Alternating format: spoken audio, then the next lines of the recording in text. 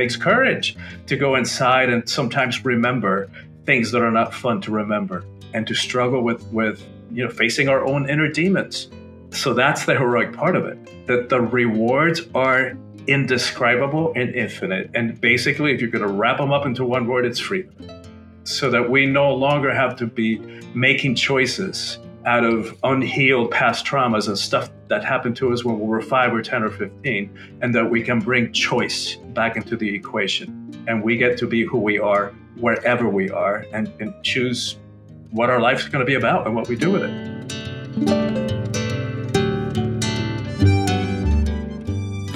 Hey everybody, we're recording this podcast intro the day after our first post-COVID dinner party. We did a lot to get ready, to get the house ready for that dinner party. So if you're noticing that our energy is a little low, don't let that deter you from listening to this episode, because it's a really, really lovely, inspirational, helpful episode with Christian de la Huerta. But yeah, why don't you talk about it a little bit? Yeah, let's do the hook. Is your ego running your show? Are you making choices guided by fear? What would it be like to put your purpose and your soul in charge? How would your life be different if you did that? Spoiler alert, you'd have more freedom, more real power, and you'd be able to join with others to create the sustainable world we all need, because it is all hands on deck time. Hello, hotties. Welcome to the weekly podcast for people craving a sense of connectedness, a dose of empathy, a glimpse of the way forward, and an opportunity to engage. Our guest this week is Christian de la Huerta, a spiritual teacher, personal transformation coach, and leading voice in the soulful breathwork community. Not only is Christian one of the warmest, loveliest humans we've had the privilege to speak with so far, he is a kindred spirit who challenged us to think bigger. So much bigger. When there isn't a pandemic on, Christian travels the world, leading inspiring and transformational retreats and treks that combine psychological and spiritual teachings with lasting and life-changing effects. He's recently published the book Awakening the Soul of Power, described by multiple Grammy Award winner Gloria Estefan as a balm for the soul of anyone searching for truth and answers to life's difficult questions. How amazing to get a book blurb from Gloria Estefan, as well as so many other people. And Christian talks with us about the hero's journey, our favorite, giving our egos the right job, why connecting with our personal power is a good thing, and he presents us with multiple paths to that authentic power. Stick around for an enriching conversation that takes us, and you, from the metaphorical stadium out into the cosmos. It's full of practical ideas for real life and big inspiring visions that definitely left us feeling well-fed, body and soul. Fair warning, we start the interview with about a 4-minute breathing exercise / guided meditation. We hope everyone listening will breathe along with us. But if you're driving or operating equipment or trying to stay kind of on the down low in your office now that you're back after COVID, you might want to put this episode on hold and return to it at another time when you can give it your full attention. Yeah. Absolutely. All right, ready? Wait, but before we get started, I just want to remember to ask our beloved listeners, our beloved hotties, to take just a minute to leave us a testimonial comment or review on Podchaser, iTunes, or our website. It would mean a lot to us to get your feedback and comments, and it will help other hotties find us so we can do even greater things. So go to podchaser.com/heretogether to leave a 5-star rating. Okay, ready for the checklist now? Yes, the cats are secured. Well, there's still just one cat. We are still 2 weeks away from having 2 podcats again. And Munchie he's not secured. He's squirrely. He's a little anxious. Yeah, he's a mess. We're going to get him a kitten. That's going to fix everything. Right. Kittens fix everything. So is the tape rolling? Yes, check. Caffeine at optimal levels? I don't think there's enough caffeine that would fix the late night that I had last night. World. Yeah. But we're here. We're here for you all. We're doing it. Yep. Yeah, we don't give up. Microphones are hot. Check. We are here together.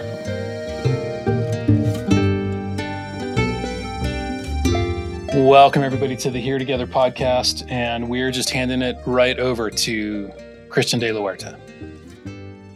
Well, first of all, Charles and Kelly, thank you so much for having me.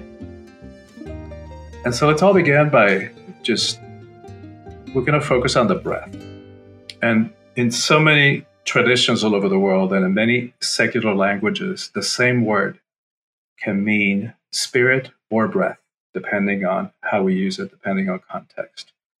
So we're going to use the breath just for a couple of minutes to center ourselves, to connect with ourselves and with each other and with something greater than ourselves.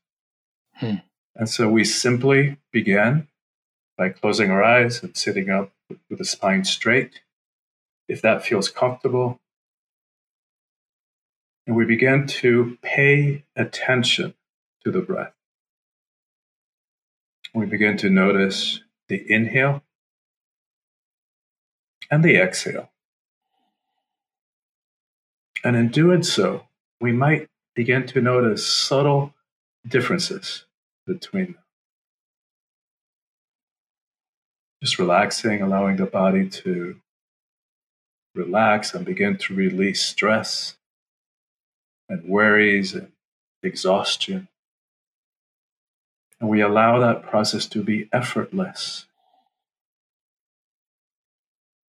So the temperature might be slightly different as the air comes in or out of your mouth or your nose, or where the air caresses the back of your throat, or your nasal cavity might be slightly different as it enters or leaves your body. That simple act of noticing the breath begins to deepen our connection with it. And we allow ourselves to again continue following the breath, allowing it to guide us deeper and deeper within ourselves. And we can think of a metaphor of a wave as it comes into the shore. So as we inhale, we allow ourselves to be filled with that wave of energy and life force and purification and power. And then as the wave recedes, as we exhale, we allow it to bring with it anything that doesn't belong in our bodies. So starting with those things we were mentioning before, the tiredness, the exhaustion, the stress, the worries, just let it all go. Even if for just a few minutes, we let it go. As we allow that wave of breath to continue filling us and energizing us and cleansing us.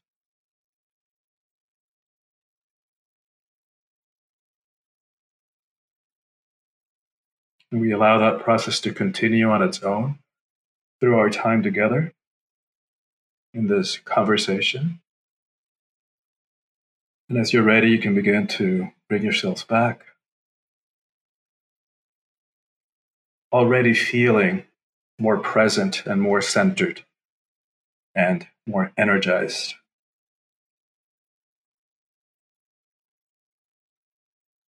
And we hope all you listeners are feeling those same feelings of presence and centeredness, peace, and are ready for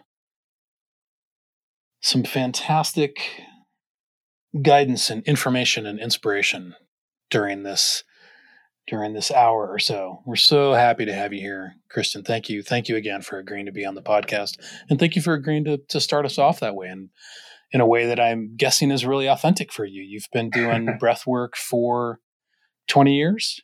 30. Yeah. That's fantastic. But first, we're going to ask you, before we talk more about that. Oh, yeah. We always want to know from our guests, what did 10-year-old little Christian want to be when he grew up? That is such a funny question. I grew up my first 10 years of life in Cuba under, under communism.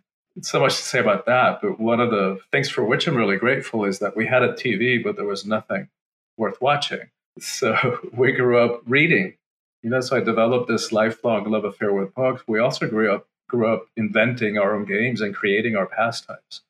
And for that, I'm really, really grateful because I think it helps to foster creativity and to develop that. But, some of the books that my parents had lying around, so my earliest heroes, besides Tarzan, were, reading the lives of the Christian saints. So back then, I used to have a fantasy that I wanted to be a saint.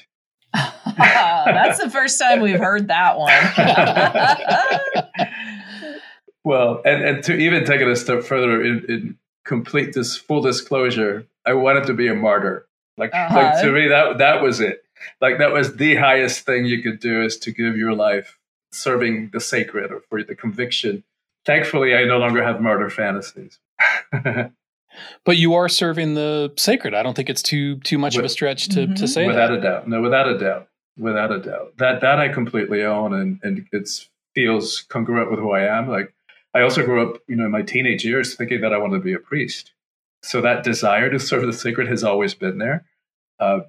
Discovered that the religion in which I was raised, the Catholic religion, didn't really have space for me, didn't have room for me. So I, like many of us, I threw the baby out with the baptismal water, and took me a while, took me some years, probably my 20s, to begin to reconnect with my spiritual nature and find ways of expressing it that were a match and congruent with who I am. And these days, I feel like I am playing that priestly role in the highest sense of the word, that, I don't need to be ordained by anybody to know that I help people to reconnect with that in their own lives. Yeah, and I almost think that it's as much an archetypal energy as it is a profession or a calling. I mean, there's been times, I don't know if you'd agree with this, but that, there's been times when I've been working with boys or with men where I've felt, sort of sage wisdom, priest wisdom come forward, and the ability to bless somebody else, to say, I'm going to give you a blessing. This is just coming through me. It's not about me. It's not about you. Yeah, it's not your ego blessing anybody. It's something deeper or higher. Or whatever. And I don't even know if it's true, if this blessing is true. I don't even know if it's right for you, but this is what's showing up. Yeah. No, I resonate with that. That feels right. The next question is just, your book, book one, Awakening the Soul to Power, and it's book one in the Hero Chronicles. That's not right. The what do you call it? Calling All Heroes. Calling All Heroes. Yeah. And it's a very clear calling. You talk about soulful power as being different from ego-based or egoic power. Yes. In my terms, it would be power over versus power with, that you're talking about power with. Yeah. How do we know, or how do you know when you're operating in soulful power? What does it feel like? Yeah, well, and I want to say too that in watching your TED talk, I was struck by how much similarity there was in the two systems. Your 4 bullets and 4 gifts is very comparable, can be overlapped over my system of worldly power, egoic power versus spiritual power or soulful power. Yeah, and Brené Brown talks about guarded leadership versus daring leadership, and it's all the same stuff, kind of coming up in the early 21st century here. Yeah, and it makes sense. Like if we look at the world, we're having, all of us as a species, we're having to revisit this conversation about how do we want our leadership to look like? How do we want this relationship to power globally and personally to be like? And do we want it to continue being this hierarchical power over that requires for us to push somebody down, step on them, force them, use fear or manipulation to get what we want, put our knee to their neck in order to prop ourselves up and feel powerful? Or do we want to do this in a different way, right? And there's some assumptions that this worldly power makes that are just that are false assumptions. Like I think part of the reason is that this worldly power, or your four bullets, it's coming from the belief that there's a limited amount of it, that there's powers at zero-sum games. That's why it has to be a win-lose in your system. Because you're allowing you to win, then that means I lose. You have to lose in order for me to win. Right. Yeah. So your having power takes away from mine. But wait a minute, who said? Why would your having power take away from mine if I know who I am? If I'm secure in my power, I can stand free and celebrate you being in your power too. Yeah. And then that goes into the power with. If we're coming from that assumption, then I can support you to step into your power. It's a win-win. It can be inclusion rather than oppression, like you talk about. So again, how do you know, what does it feel like for you when you are operating from that soulful power stance, from that base? Yeah, it's a really interesting question because it feels powerful, but there's nothing to prove. The ego is by nature defensive and walks around incredibly guarded. And especially as men, as you know, we've gotten into this place of walking around like not feeling robots. And we think that that's powerful, right? Because we were conditioned as kids that the emotions are weakness. So to feel means that, little boys don't cry, only little girls cry. So it's a really twisted way of learning what it means to be a man, and a very primitive way. And so we think, we walk around like feeling like this guarded, unfeeling, robotic way that is powerful, where it's not. To me, that is prison, right? That is repression, to use one of your words. Whereas if we use that approach of just like allowing the opening, our arms to open, we can drop into our authentic selves. We can be relaxed, and we can have this. If I know who I am, if I'm in my power, my relationship with life is more like, hey, life, I got this. Whatever you throw my way, I'm going to be able to deal with it. I got it. And that's very freeing. It's very empowered, but it's a very relaxed way of being. It's not protected by layers and layers of armor. Well, and Charles had kind of a semi-mystical experience last night and was informed by a magical stranger that he was worthy of all of these things that he's carrying, that he's trying to do, that he is both enjoying and stressed out about. And I couldn't help but think of that when you were just speaking of when you're in your power and you're saying that yes to life, and it sounds like you are worthy of all the good that's in your life, and you're powerful enough to handle the unexpected things in your life, and you're more dancing with life rather than battling it and terrified that you're going to lose. Exactly. It's I love how you frame that. It's the difference between having a paranoid relationship with life. Like, oh my God, when's the next shoe going to drop? And what life did to me, if it only hadn't been for this or that, then I would be happy. If it only wasn't for the system, the way things are set up, or what happened to me when I was 10 or whatever, then I would be fine, and I would be okay, and I would be happy and all that. But that attitude, by definition, is giving our power away. Yeah. Because we're holding something or someone outside of us responsible for our state of being, and that's giving away our power. Whereas the other relationship is kind of pro-noia instead of paranoia.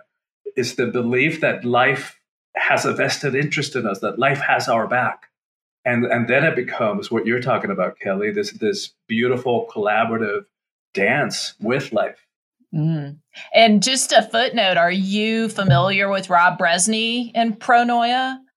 I have, yes, I have. I know his work, yes. Because he's wonderful. If anybody out there is up for a sort of a side alley to this conversation, Rob Bresney is on social media, and he's got a book. He's got a couple of books called Pro-noia, Part 1, Part 2, and they're wonderful and weird and magical and.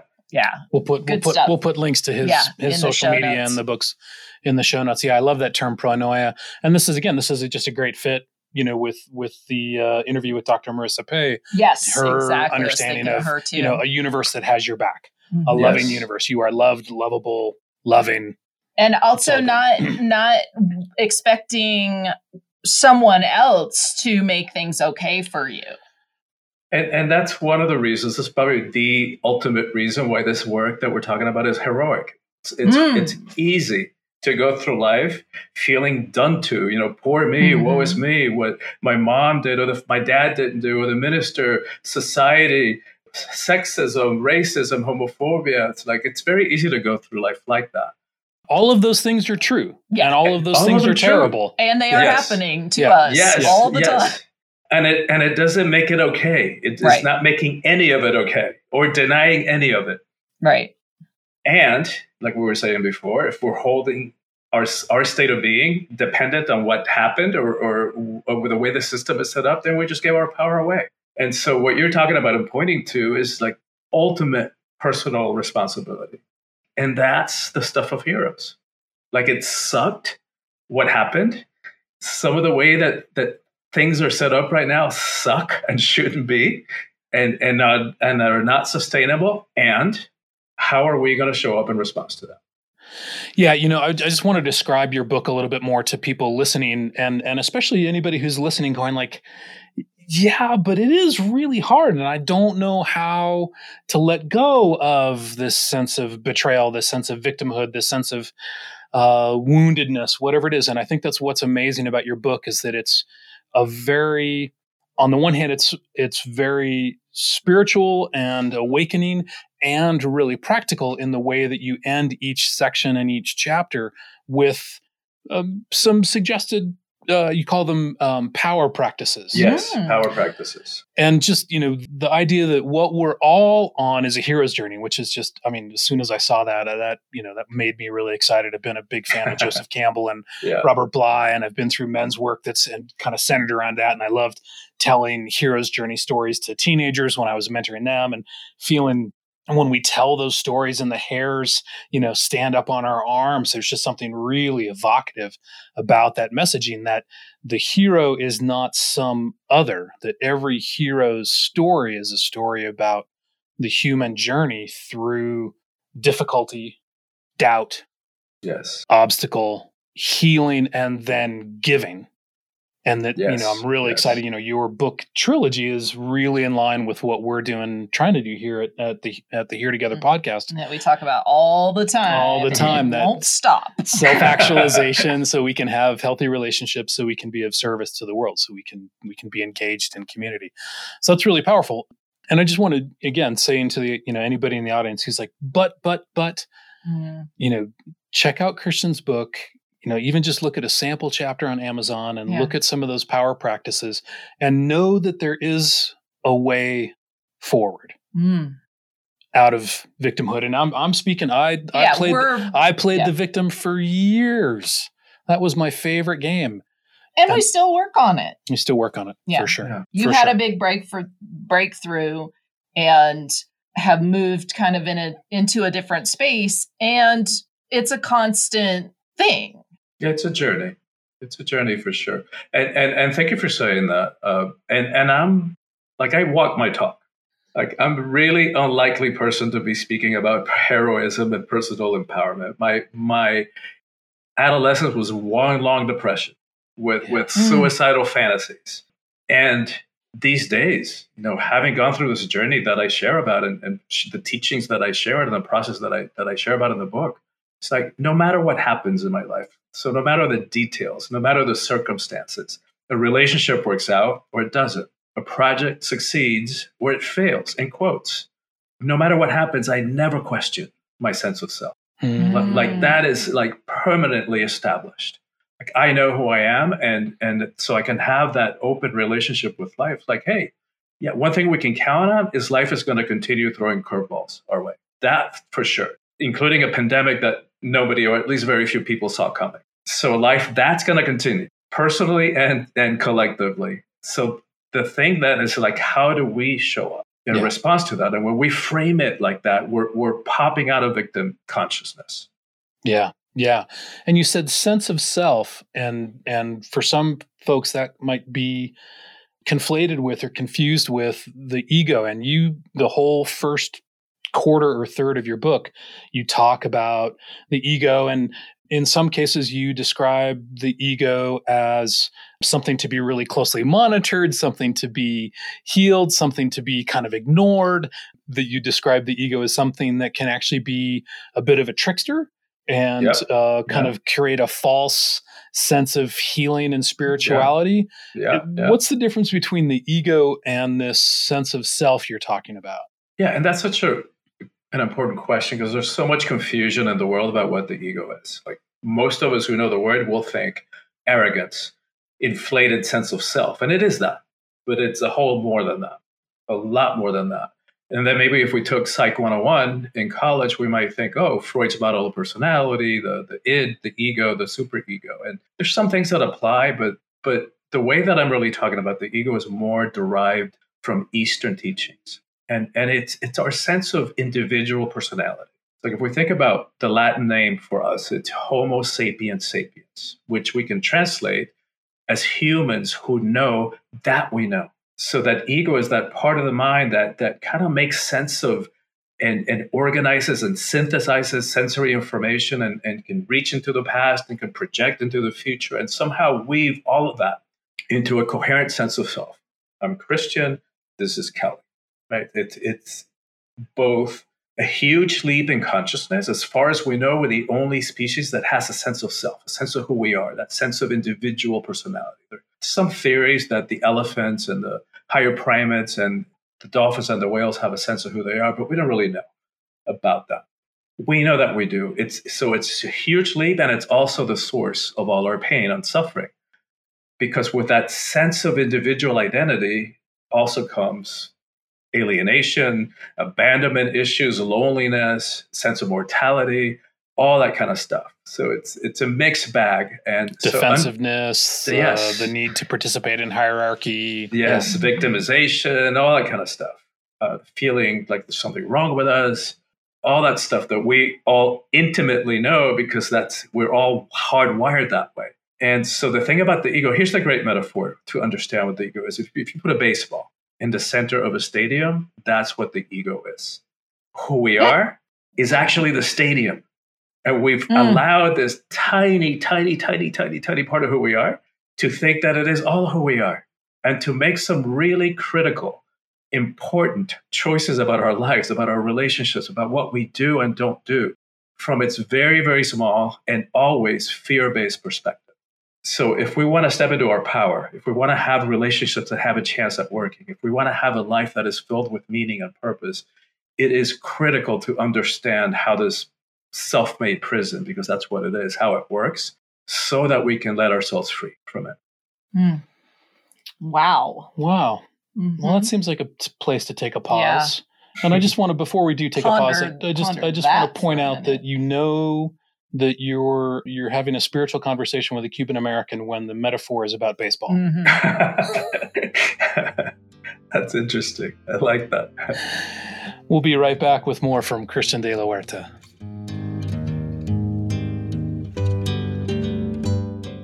Thank you all so much for listening to this episode. It's really just a huge pleasure to share this kind of content with all you all, and knowing that it's going to create ripples and waves out there in the world. And this is really part 3 of the Spiritual Warrior series that we didn't plan. They kind of come in waves, don't they? Yep. I love it. So I just want to point you right back at episode 76, How to Be 88% Happy with Dr. Marissa Pei. Although the title is about happiness, we talked about power and racism and love and justice. So definitely spiritual warrior content. Definitely. And I also want to point you to episode 77, How to Live for Social Justice with the Reverend Dr. Marcia Ledford, Esquire.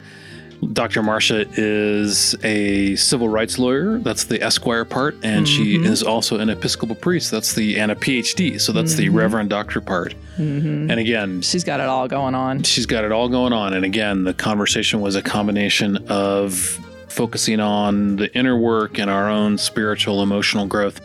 And then how do we make sure that we turn that into change out in the world? And although both Kelly and I are pagans, heretics, agnostics, heathens, we respectfully decline. But we respectfully, took up that partnership with an Episcopal priest. So she makes it very easy to be in conversation, and we have a ton of respect for her and affection for her, and the work that she's doing blows our minds. So check those episodes out so that you have the full trilogy. Yep. You can also join our Facebook group, the Here Together Community Lab, to hang out with like-minded hotties, hear more from our wonderful guests, and be the first to know any breaking Here Together news. We also go live most Saturday mornings, it's kind of 9-ish Arizona time, with the Science Report, in which we share our progress or our not progress, depending, with the week's assignment. It's the perfect place for you to chime in, let us know what you're up to. Are you doing the science? Did you like the episode this week? Whatever's going on with you, pop in and say hi and let us know what's going on. Become a part of the Here Together community for sure. Oh, we would love that. All right, let's get back to this big old conversation with Kristen de la Huerta. So good.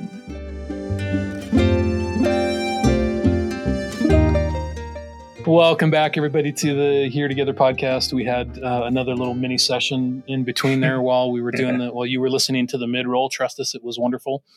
And just the first question we want to ask after we talked about the ego work and this book about, getting, from that disruptive obstacle ego into, more of our heroic nature. How does breath work fit in? Because that's been your mode when we first talked in the kind of the Get Acquainted chat. You talked about the incredible healing power of breath work. Does it fit in with this work as well?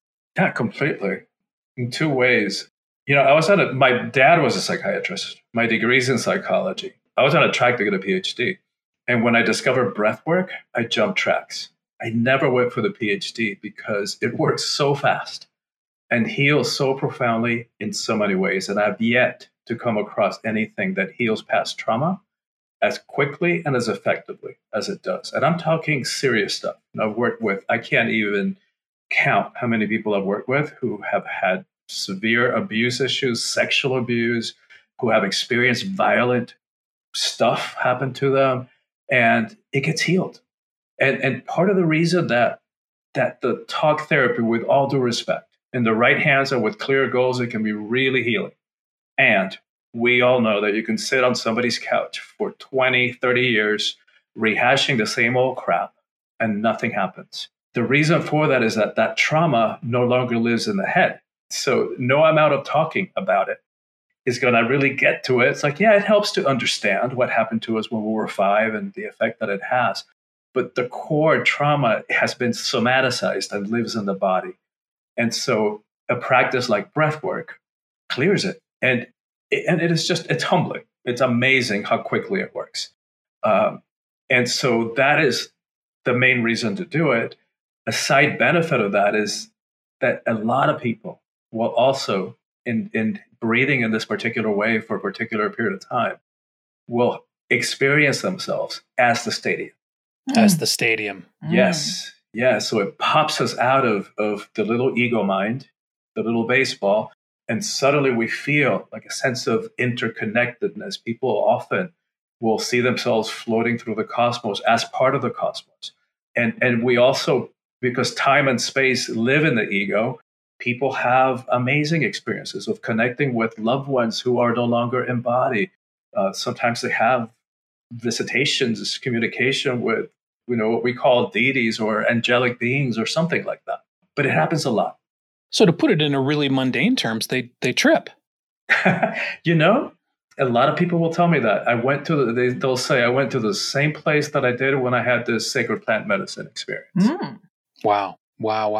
And it sounds to me like going from the baseball to the stadium, isn't that what the hero's journey is in essence? Yeah, you could say that. I mean, you could say that. On some level of like, you leave your little life in your tiny village and you go out and you see the world and you learn who you are in a bigger context. And maybe people don't all make it to stadium level on their journey, but I don't know. It just occurred to me that expansion could be considered a hero's journey. And so many people talk about, the Star Wars movies as a great example of the hero's journey. And that's actually where it ends up for Luke, right? I mean, he ends up the stadium. He is able to be at one with the universe, floating above his rock, and project himself anywhere, and to be of service to his people at the cost of his corporal life. Yeah. Back to that martyrdom we were talking about earlier. In the ultimate sense, I think absolutely. And the hero's journey doesn't have to go to those levels. Like you could be like Simba, who was exiled from the pride, and he became just a mess, acting out and just fooling around. And then he had he had adventures, he had encounters, he had allies, he had enemies that he had to struggle with, and in the process discovers who he is, and somehow then is guided back to overcomes all that adversity and is guided back to go to the village and reclaim his rightful place as the king of the pride, and bringing back wisdom and knowledge and understanding. Yeah. So let me ask you this, Christian. Why do I need to be a hero? Is this personal power, is this hero's journey for everyone? If I'm just a mailman or a nurse or a teacher or a bus driver, a graphic designer for the local library, for a library district, do I need to go through this hero's journey? Or can you avoid it? Yeah, can I sure. Live a quiet life, going to work and coming home and watching TV and digging in the yard? Sure, and we know a lot of people do, but it takes, in order to be able to do that, it takes either a lot of numbing out and medicating ourselves in the many ways that we medicate ourselves, whether it's drug or alcohols or TV or gaming or buying or sex or shopping, or all the ways that we distract ourselves and avoid thinking and avoid dropping into who we are. Of course, that's why what we're talking about is heroic, because it takes work. It takes courage to go inside, to look at ourselves, to understand who we are, to know why we do the things we do, to understand our triggers, to understand the relationship patterns, why we understand the situations in which we give our power away. Do we tend to give our power away in romantic, intimate, sexual relationships, or do I tend to give our power away in authority figures, parents, bosses, coaches, ministers, that type of thing? So it takes work to look at it. It takes courage to go inside and sometimes remember things that are not fun to remember, and to struggle with facing our own inner demons. So that's the heroic part of it, that the rewards are indescribable and infinite. And basically, if you're going to wrap them up into one word, it's freedom. So that we no longer have to be making choices out of unhealed past traumas and stuff that happened to us when we were 5 or 10 or 15, and that we can bring choice back into the equation. And we get to be who we are wherever we are, and choose what our life is going to be about and what we do with it, and attract the kind of relationships that actually have a chance at working. And then be able to be of service. I mean, you speak very clearly at the beginning of the book. You lay out what's happening in the world: Yemen, Syria, Myanmar. All the things that are wrong with the world, the sexism and violence against women, the climate change and the death of species. We kind of need some heroes. Yeah. A lot of them. It's all hands on deck. If anybody listening to this has had the slightest inkling, the slightest suspicion that they have work to do as teachers, as healers, as promoters and activists for change, this is it. This is the time that we've been waiting for. The planet's going to be fine. It might take a few million years. Life will continue. Life will find homeostasis again. I would even guess consciousness will continue. Right? Maybe it turns out to be an intelligent, enlightened cockroach planet. Who knows, right?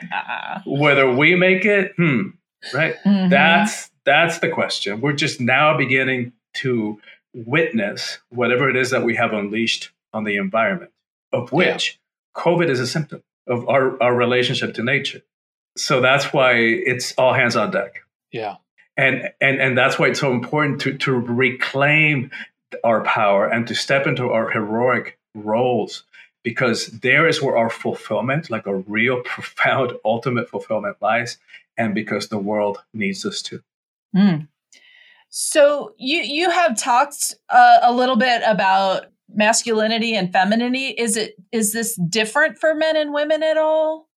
The journey of empowerment and the hero's journey, I think, is the same for everybody. And I start the book out, by the way, by saying that I'm going to use hero generically because heroine smacks of something else. And to go back and forth, and he, she, it can be tiresome for the reader. So I jump back and forth between gender in the book and the giving of the examples and stuff like that. So we all struggle with power. Like, we all give it away, and we have all abused it. And so, but the book is for everybody, but has a particular message for women, in the sense that I believe and I'm convinced that this empowerment of women is the single most important thing that needs to happen in the world. It's not to put women up on a pedestal. We know women are also capable of abusing power. It's not to give women more stuff to do and clean up the mess. It's just because we have, as a species, we've been working really off kilter, really off balance between the genders. And it goes back to this conversation about power over versus power with. Power over is a very, very patriarchal relationship to power.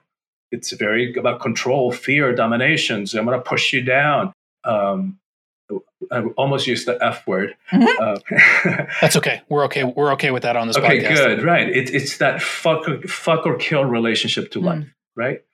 And so, whereas the feminine, which we have mislabeled as weakness, and just to address that really quickly, if you want to talk power, let's talk about the power of creation that lies in the body of a woman. Right? That's power. And to paraphrase, I'm not going to do her justice, but Betty White, in her infinite humor, she was talking about why we tend to. Somebody said about something about having balls, and she said, "Wait a minute. Let's talk about that, because if you thump those little things, the guy collapses over in pain. If you want to talk power, let's talk vaginas. Those things take a pounding."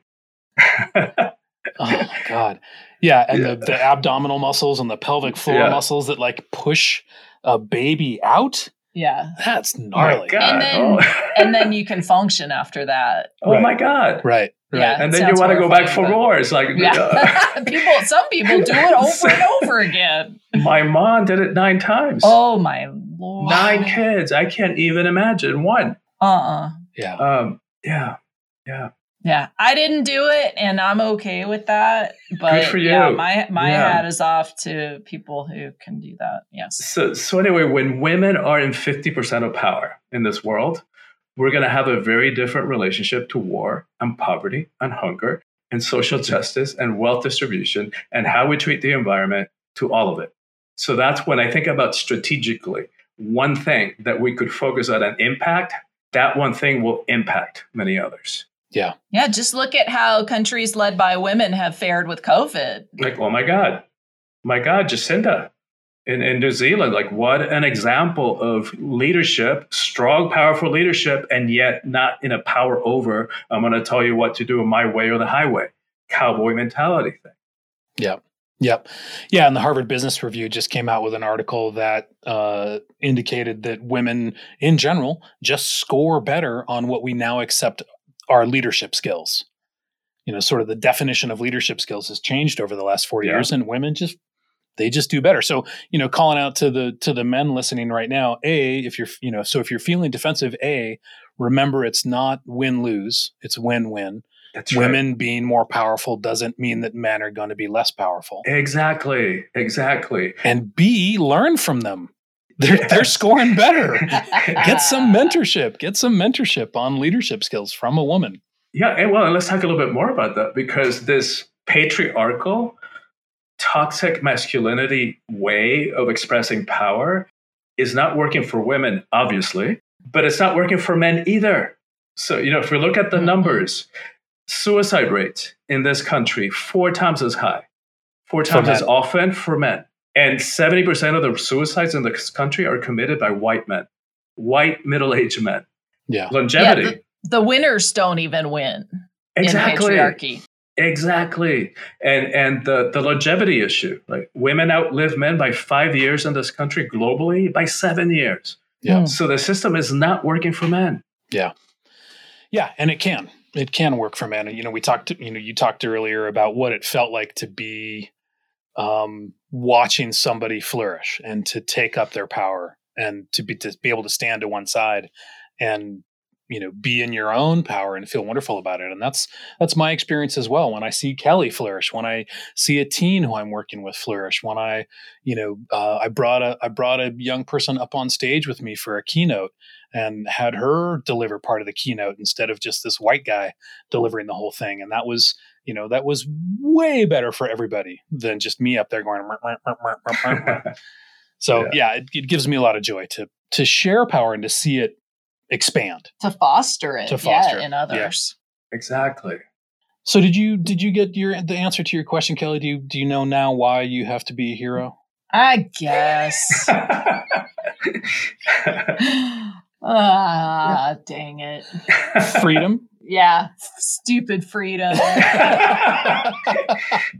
and I gotta do my part. All hands on deck. All hands on deck. Yeah. We need to make an all hands on deck t-shirt. Ooh, I will make one. I like that.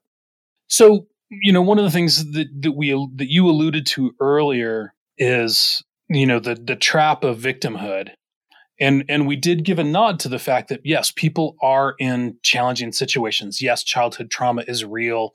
Yes, oppression is real. Marginalization is real. How do we drop that victimhood to find power? Or how do we drop the anger and the frustration to come into alignment with soul power when there is actual injustice? Oof. I mean, so now you're talking heroic stuff. Right? Mm-hmm. Now you're really talking about how do we do that? How do we forgive what feels unforgivable? Like, how do we do that? Because that's the thing. I'm not dogmatic about many things. I'm actually dogmatic about 3 things. And it's not even being dogmatic because I'm open to seeing it a different way if I'm shown a different way. But right now, I don't see it. If you want to be free, if you want to step into your own power, there's 3 things that I just don't see how you can do it without doing these 3 things. All right, going with it. If you want to, I mean, it's almost cliche to say that if you want to love somebody else, you have to love yourself. If you want to be loved, you've got to love yourself. The only way you're going to do that is knowing yourself. The only way you're going to do that is diving in and being willing to do that heroic work of knowing who you are and why you do the things you do. Second one is forgiveness. Right? Because as long as we're holding somebody over the fire for what they did or didn't do, our hand is also getting burned. Oof. And we've heard this. We've heard this, that forgiveness is for us, right? Because of that. And another great image or metaphor, if you think of the heart, like the heart can't close selectively. So if you think of the heart as the iris of the eye or the shutter of a camera, I can't shut it just to the ex who left me for somebody else, or to father, to mom who did this, or dad who didn't do that, or the boss who fired me. If I shut it, I shut it, right? And so it's not even about what they did. This is about me and my heart, and about my heart and life, about my heart and love. So when we're refusing forgiveness, we're still giving our power away. Our ability to love and receive love, we're giving that away. Wow. So how do we do it, right? So I learned this from a teacher that I studied with. Forgive, 2 syllables, flip them around. Give 4. So what we're doing when we forgive somebody else or ourselves, which is often even more difficult to do, is we're giving them the space to be human, to fall short of the mark, to make mistakes, to make a royal mess of things, right? The ego went to law school, appoints itself judge, jury, and prosecutor, and it is so self-righteous. It knows exactly what you did that was wrong and why and what the punishment should be, and appoints itself as the one who delivers the punishment. So when we forgive, we're just all it takes. It's not easy. It's heroic, but it's if getting off that stance of being right and putting in a question mark.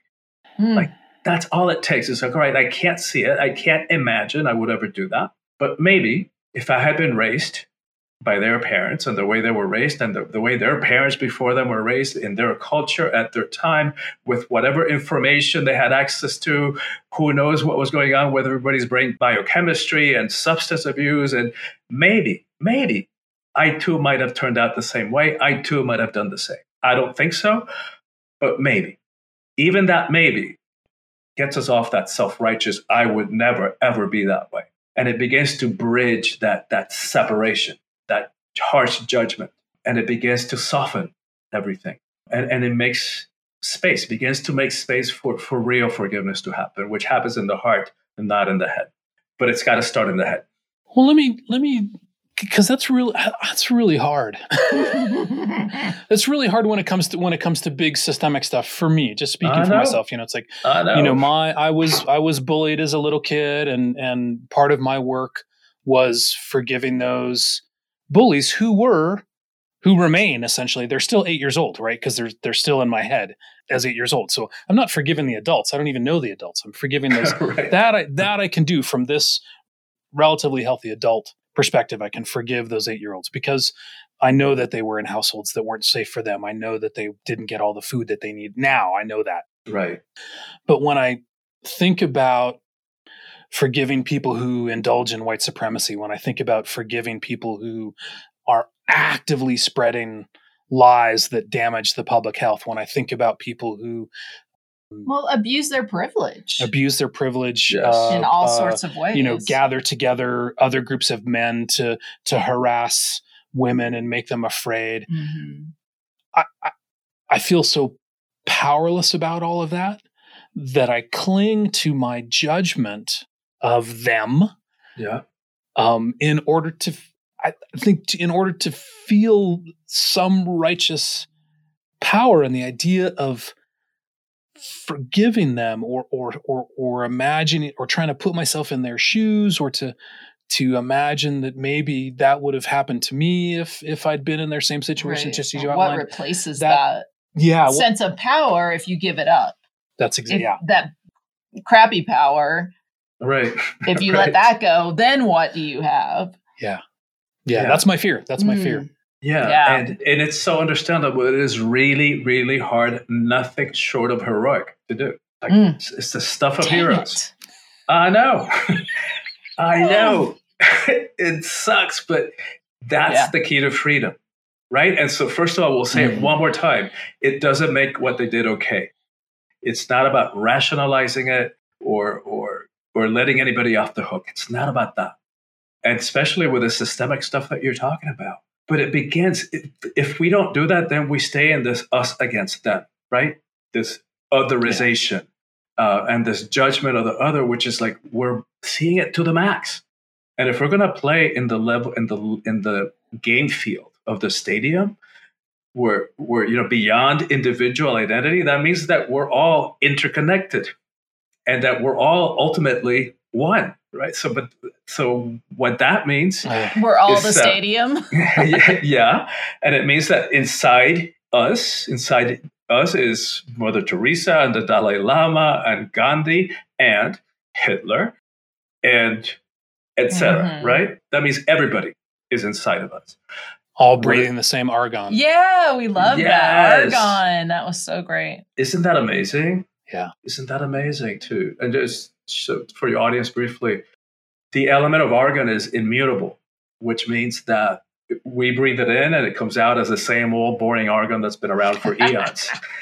So what that means is that the argon that's going through our lungs right this moment, it's the same argon that went through the lungs of the pterodactyl and the saber-toothed tiger and the woolly mammoth and the ancient Hebrew prophets and the Hindu saints and the Buddha and Confucius and Jesus and Mary Magdalene and all the light bringers and all the light carriers and the prophets and the greatest artists and the greatest scientific minds. Yeah, and our next door neighbors. Exactly. Like everybody has breathed that argon. Everybody right this moment. Yeah. Right this moment. Yeah. Yeah. Well, that's going to be a practice that I'm going to take on, is just taking a few breaths each day and thinking about the them who I identify and sharing my argon Well, here, let's take them. Let's take it to the extreme, right? Terrorism. Yeah. Nobody listening to this is going to wrap their bodies up in explosives and go to the center of a mall and detonate ourselves. You listening, everybody? Nobody go do that. Do it. We are just not going to do that, right? It wouldn't cross our minds to do that. So it's really hard to think, oh my God, I would never be that way. It's really either to separate ourselves from that. But let's expand what that means. Have we ever terrorized ourselves? Of course we have. All the time. Every single one of us. We are so mean and so cruel. Yeah, and I've sabotaged myself. I've blown up my own bus. Oh my God. Yeah. How many times? Metaphorically. Oh yeah. How many this times? Week? I don't know. Yeah. So that terrorist is in here too. It just looks different. People who are out of options are the kind of people who blow stuff up. Exactly, and who feel powerless. Yep. Who feel so powerless, like that's the only thing that I could think of doing to get the attention of the world. Mm-hmm. Yikes! So there's the connection for me, because what I started off talking about is how I feel so powerless when I think about or see the misogynists, the racists, the white supremacists. I feel powerless, as do they. Mm-hmm. Yes. Yes. Yes. Well, let's take another break with that. Let's process that for a minute. We'll be right back with more breathing, more argon. Yeah, more argon. And what else? A science. A science. Exactly. Okay. Exactly. We'll be right back, everybody. You know that every week we've got fascinating information on our guest's background and a deeper dive into related topics in our show notes. We do that just for you to make your life easier and more delicious. This week you'll find a feelings chart to print out and use for this week's science, which you'll get to listen to in just a second. You'll find out all about it. There'll be a link to Christian's TEDx talk and his websites and his book, so you can join one of his retreats or join his coaching program. And we're also just going to plug my TEDx talk because Christian referenced it at the beginning of this interview. I feel like that's he a fair... watched your TED talk. I know, that's great. That's so cool. That's great. Yeah, I hope more people do as well. And then we'll include, as usual, a curated reading list who are ready for a deeper dive into spiritual warrior action. Action! I guess reading a book is actually an action, so go for and do that.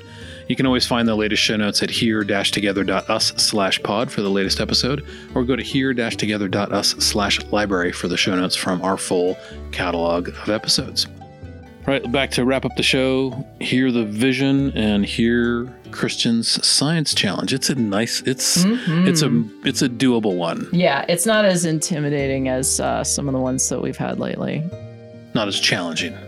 I don't want to say intimidating. Not as challenging. Yeah, it's you can say intimidating. Why am I trying? I felt intimidated by to tell you how to feel?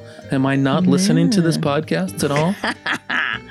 But seriously, it's very doable. Great, let's get to it. And welcome back to Here Together. We're here with Christian de la Huerta, the author of Awakening the Soul of Power, the first of a trilogy of books that he's basically writing for us. Yeah. So we're really Thanks excited. for that, Christian. We really appreciate it. My honor, my pleasure, my privilege. And the first book is really about how do we get into a correct relationship with power. You know, you talk about how the ego can lead us astray, but also how there are paths to power, or there are implementations of power that are incorrect. You know, passive aggressive, victimhood, dominance, bullying, all these ways of exerting influence or getting one's way or staying safe that are not healthy. Right. Yeah. Power games. Power games. Yeah, absolutely. Toward the end of the book, you actually give us some steps or some paths. They're not steps because there's too many of them and everybody would give up.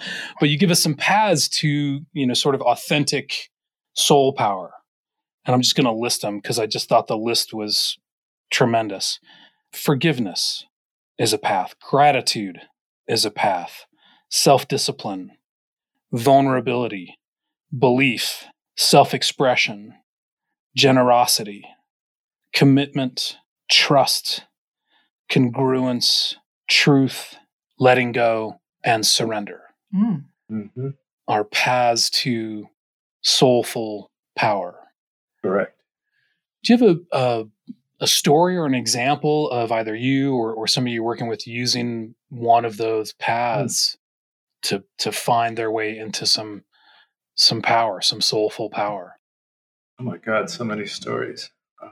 While you're thinking, I just want to say I love that list. When I first there's so many things on this list, and I was a little daunted, and I'm like, no, this is what I want. This is what I want for my life. This is what I want for my relationship. This is what I want for my world. Trust, congruence, forgiveness, letting go. All of those things are lovely. So let me ask, because I haven't read the book yet, if each of those is a path, did you mean that you can sort of follow one of those to wherever it takes you, as opposed to like a checklist that you're like, okay, doing good in here, doing vulnerability, yes, and then I can check off 3 or 4 of those, but I still am crap at these. And they're it's not necessary to master them all. But let's talk about we've spoke about the victim, and we spoke about vulnerability, which are really important ones. Let's talk about the other biggie, which is surrender. Because that is such another word that we have a lot of misunderstanding about. We think surrender is giving up our power. That's like throwing in the white towel. And this one is more difficult to talk about. Here's a way that we can talk about it that weaves it back to the way we're talking about the ego. The ego has usurped the place of the sun, and it has placed itself as if it were the sun, when the ego is actually not even a sunbeam to the sun, to who we really are. So what we're doing on this journey of surrendering, if you would, is like disidentifying with a baseball and re-identifying with a stadium. And so what we're telling is like, hey, little ego, thank you. I know you're trying to protect me, but hey, you don't get to make these choices from your limited fear-based perspective. I've got this. And be reassured, we're going to be fine. Right. So we're actually removing it from its place as running the show, thinking that it is the sun, and allowing it to be in service to the sun. In this, the sun representing, whatever you want to call it, the soul, the higher self, our own piece of unique, sacred real estate that resides inside each one of us. And so that's really what surrender is. It's like we're disidentifying with the little us, and we're re-identifying with the baseball. And it counterintuitively is incredibly empowering. But it's actually the wills align. You're like our own personal will aligns with the sacred will, with the universal will. And so then it becomes this beautiful, magical, sacred dance. And as we step into the realm of the stadium, magic happens, like things that our little egos could never, ever, ever, ever come up with. I call it divine choreography because I can't. My little mind could never come up with it. And I don't know what your experience has been like, Christian, but part of what I feel called to do is to explain to men in particular what it's like to put down the power over games, the win-lose games, the oppression and repression. And I'm over here saying, it's great.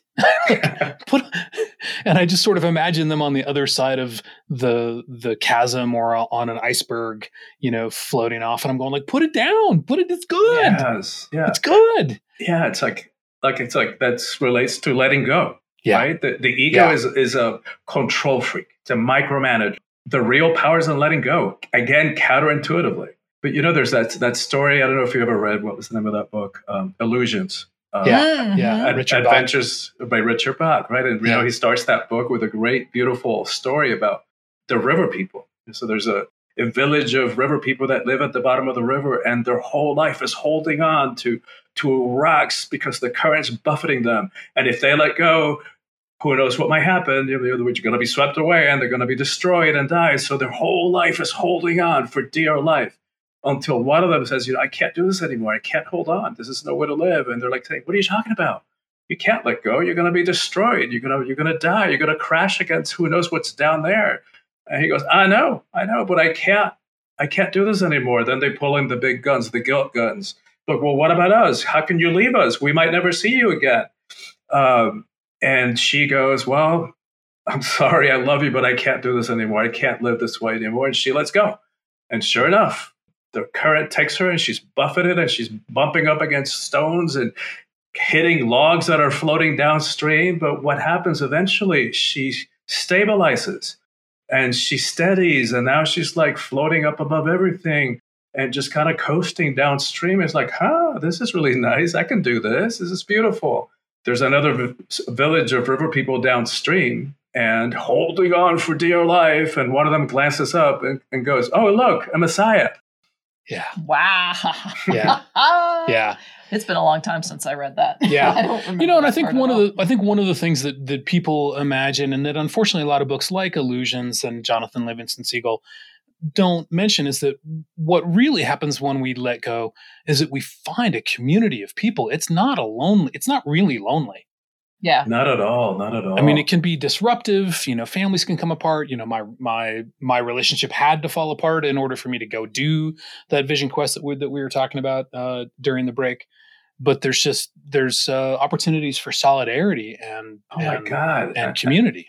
Oh my God! At levels that we can't even imagine, that the baseball cannot even begin to conceive of, right? And like real supportive community that is not threatened by somebody thriving or shining. And what a gift that is. What a gift that is. And again, we think that letting go or surrendering is disempowering, but no, that's where the power is, because we become at one with the flow of life, the flow of creation. Right. So it's like empowered surrender. Empowered surrender. Love it. So, Christian, if and when, everybody reads this book and everybody adopts, some of these paths to awakened soulful power, what does the world look like? What do our families look like? What do our institutions look like? Can you imagine? Right? Can you imagine in a world in which we can actually live rooting for each other rather than us against them? And can you imagine living in a world in which we're not driven by fear of not having enough, whether it's physical stuff or land or water or love or whatever it is, right? It's like, what a world. What a world can we live in? And can you imagine what you were talking about? Can we imagine going through life with a group of people who share that vision, who share that passion? I'm just having a taste of that right now. Because of COVID, I had to launch a year-long coaching program and started the first cohort in January. First quarter, we focused on understanding the ego. And already it is so beautiful to see the sense of community, how much support, how much compassion for everybody's struggles, how much people are checking in on each other and going way beyond what the course suggests that you do, just because it's in our nature to be giving. It is our nature to be loving and to be supportive of each other. It's just the little egos and its fearful perspective that keeps us playing a different game. Yeah. COVID kind of made that real. Like, oh, yeah, this game wasn't working anyway. Right. Exactly. It was a dumb game in the first place. Exactly. Well, we definitely share your vision and we're excited about it. When's the next book coming out? Thinking now, February, so around Valentine's of next year, to release the book on relationships. Nice. Relationships and intimacy, right? Yeah. Very cool. Yeah, we're looking forward to that. And you've got a coaching program, a new cohort starting in just a few days, right? Yeah, at the end of May. I think the week of May 24th, we're starting the year long. And of course, I'll go back to doing retreats, live as soon as we can, because as you can imagine, breathing together powerfully in a room hasn't been possible in the last year. And the retreats are amazing. Are we going to have to reintegrate our relationship with our breath? Because even when we were watching your TEDx talk and you encouraged everybody to breathe, I made a joke. Like, Yeah, I made a joke because I just see like an aerosol mist, in the room. Yeah. What are we going to do to heal our relationship? What am I going to do to heal my relationship with my breath? Yeah. It goes back to what we started talking about. It's breath is spirit. Yeah. That's what it is. Ultimately, it's our most loyal, our most faithful companion on this journey of embodiment.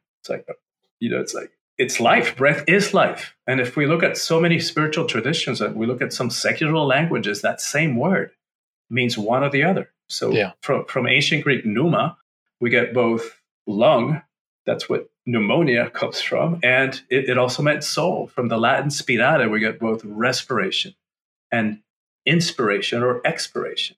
Yeah. So it's ironic. It's ironic that the solution to our problems, because it was not only COVID, but also the I can't breathe pandemic of systemic racism last year. Yeah. Oof. So it's pointing, I think it is pointing us to our breath, back to our breath. Huh. Okay. Yeah. So can people sign up for your coaching cohort? And there's still slots available? Yeah. We have a few slots left available. And what I started to say is that what I'm loving about this concept, if I get to stretch out the teachings over the course of a year and deliver them piecemeal. Yeah. Because what I've noticed is people come to a retreat and they have this amazing, life-changing expansion. They understand themselves in a different way. We do breath work like 4 times, so the profound healing happens. And if they don't have a support system when they get back home, so they're going back to your supportive community, if they don't have a practice to help them remember, little by little, the day-to-day, the distractions of life start pulling them down, and then those old voices of fear and self-doubt start creeping up again, and then they have to come to another retreat. In this year-long concept, bite-size, right? Every week, a little bit of content, just a bite-sized piece. And the key, as you were talking about with the book, is the practices. Yeah. Right? Because reading a book is great to understand, but the transformation, which is what we want, comes from applying those teachings to our lives, from really integrating them into our lives. And that's what this course is designed to do. So a little bit of content, practices, and simple stuff you could do in, the whole thing you could do in 30 minutes in a week. But it's the day-to-day and then the accountability, right? That we all need. Mm-hmm. We all need. So every 2 weeks we have coaching calls with me. And then in the intervening weeks, they're divided into dyads or triads, and it could be a simple 5-minute, 10-minute check-in call. Hey, did you do what you said you were going to do? And okay, great. Have a great rest of your week. Or people are really loving that part of it, and they're developing deep connections and very loving, supportive relationships. Yeah.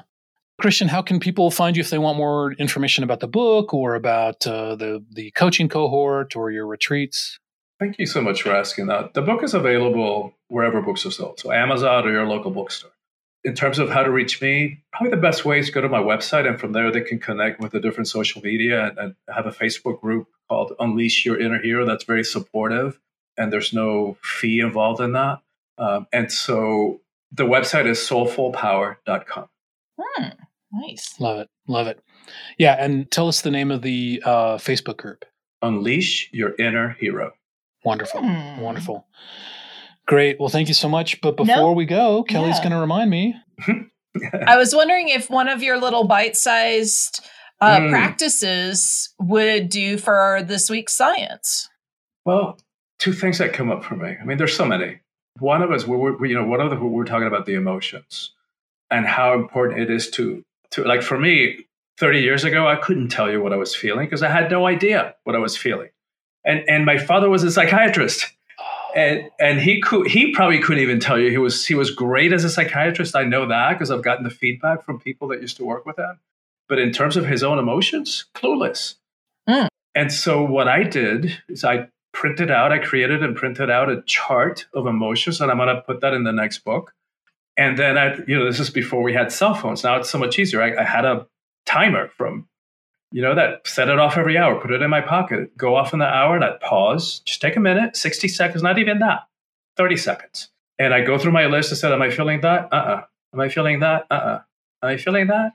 Maybe. And little by little, that's how I began to educate myself about my own emotional life, which we know, going back to your teachings, recent teachings on leadership and professional development, it's key. Emotional intelligence. EQ is a thing now. So that's one great practice. And if you're going to do that, you might as well take 15 seconds and drop a breath practice in there too.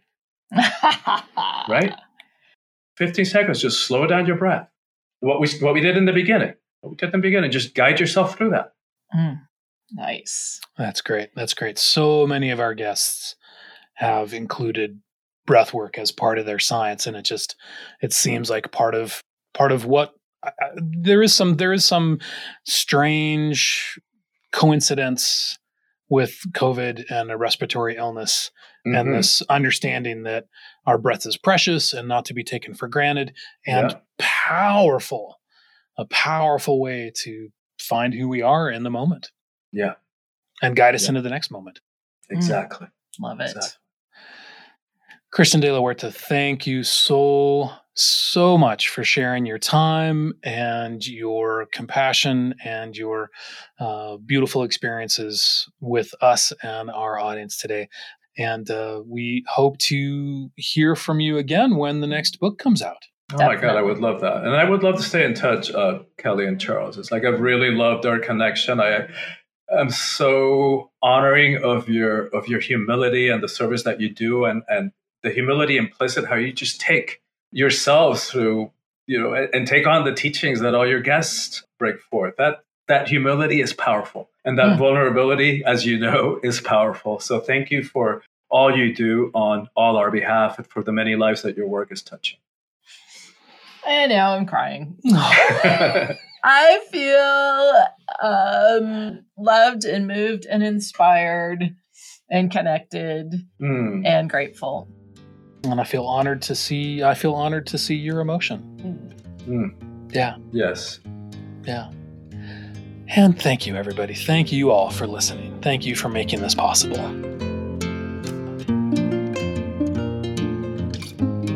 Do you feel all melty, Charles? I feel melty. Is that a good thing? If you're a snowman, that's not a good thing. Yeah, no. Well, maybe if the snowman is the ego. Right. Melt into the oneness. Melt into the stadium. Yeah. So, what was it like to have Christian answer your question? Your question was, "Do I have to be a hero?" You tried to ask it for a friend, but it's really about you. No, I know. There's sometimes it seems like a lot of pressure to step up, and I'm like, well, can I not do this? But by gosh, he just makes a pretty good case for stepping up and doing the work, and like freedom. Gosh, it sounds pretty good. Yeah. Freedom, authenticity, community, true belonging, all of those are rolled in there, and all of those require work, and they require, putting the ego in the right place, and it's another way to fail, right? It's like, oh, my ego's not in the right place. There I go again, right? It's another way you can beat yourself up if you want. I definitely do that. But, something that I noticed about this conversation with Christian, especially as I was going back over it to edit it, it's just like the amount of laughter and empathy when I was agonizing, or when you were agonizing, or just kind of blown away by the weight of something he would say. He would just go, yeah, it's hard. Maybe that's why I feel melty. Yeah. He's like, that's the heroic work. Right. Not like, buck up and do it, but like, yeah, that's why it's called the hero's journey. Yeah, because it's not easy. And then there was also just all this laughter. Yeah. We were just laughing the whole way through. So much fun. But you know what that makes me think of is, kind of the adage of, well, I don't know, I'm too old to go back to college. Well, how old are you going to be in 4 years anyway? Whether you do it or don't do it, the time's going to go by. And we suffer anyway. Like, we suffer by not stepping up and not doing the work. We might as well suffer in a direction that's helping us. I just had that thought when you were talking. So for whatever it's worth. And it's just the ego that's suffering. It's just the baseball that's suffering. The baseball soul suffering. Yeah. Poor little thing. Poor little sad baseball. Yeah. The stadium's like, yeah, we can do the wave. Yep. We can do all kinds of stuff. We can have a big cheer. We can hold up placards. Yeah. So, I think one of the attachments that we have, to put it in a Buddhist perspective, like we have an attachment to not suffering, which causes us to suffer. Yeah. 100%. Yeah. Yeah. Well, thank you all again for listening to this episode. And we'd love to hear what you think about this kind of content, whether you are finding it inspiring or daunting or intimidating, and, whether it makes a change in your life or even just makes you, shifts you into pre-contemplation about it for sure. Because upcoming, we've just got... Oh my gosh, we just got more and more and more. We just got more and more of this. So unless you tell us differently, this is what's going to keep happening. Yeah, so the next train will come. The next phone will ring. I don't know. We've got so many metaphors. We're confusing everybody. Yeah, wait until you hear the episode with Ponderosa Grove. You'll hear some crazy metaphors. But before that, I just want to mention that upcoming episode with Angel Rebo should be in about a week. Spiritual warrior number 4. Another spiritual warrior, just so incredibly positive. He's an inspirational man who lives this life of creativity and entrepreneurship and service. His energy will definitely lift your spirits and open. His energy is unreal. Yeah, so good. We recorded it kind of late at night for us, but it was even later for him, and he was just like, all right, let's do this. Come on. Oh my gosh, we were pumped at the end of that conversation. Absolutely. And then a couple weeks after that, we will release the episode that we just recorded with Drew Hall and Candace Devine, two local musicians who just formed a band, Ponderosa Grove, that they are taking around the world. They're doing it. They are. And it was only the second post-COVID in-person interview. It was just lovely to fill the studio with really powerful, heart-open, driving music. So until next week, you can go root around on Christian's website, soulfulpower.com. You can purchase his book, join his new coaching cohort. So many options. What else, Charles? You can join his Facebook group, Unleash Your Inner Hero. I just did that today. I'm really looking forward to content from that group. I think it's going to be a bunch of spiritual warriors. Heck yeah. New set of buddies. I love it. And a reminder about the science. You can go to our show notes and print out a feelings chart. Set your phone to go off several times a day so you can just check in with yourself and ask, what am I feeling right now? Also, take a breath. Oh, yeah. Also, be sure to follow us on Instagram at RocketFeather1. Join us in the Here Together Community Lab on Facebook if you want to contribute to the conversation, meet other like-minded hotties, and stay connected to all these really big, juicy ideas. This is Charles Matthews. And Kelly Roberge, wishing you deeply grounded power and love-filled freedom. We are the Stadium. And we love you. The Here Together podcast is a project of Rocket Feather Creative.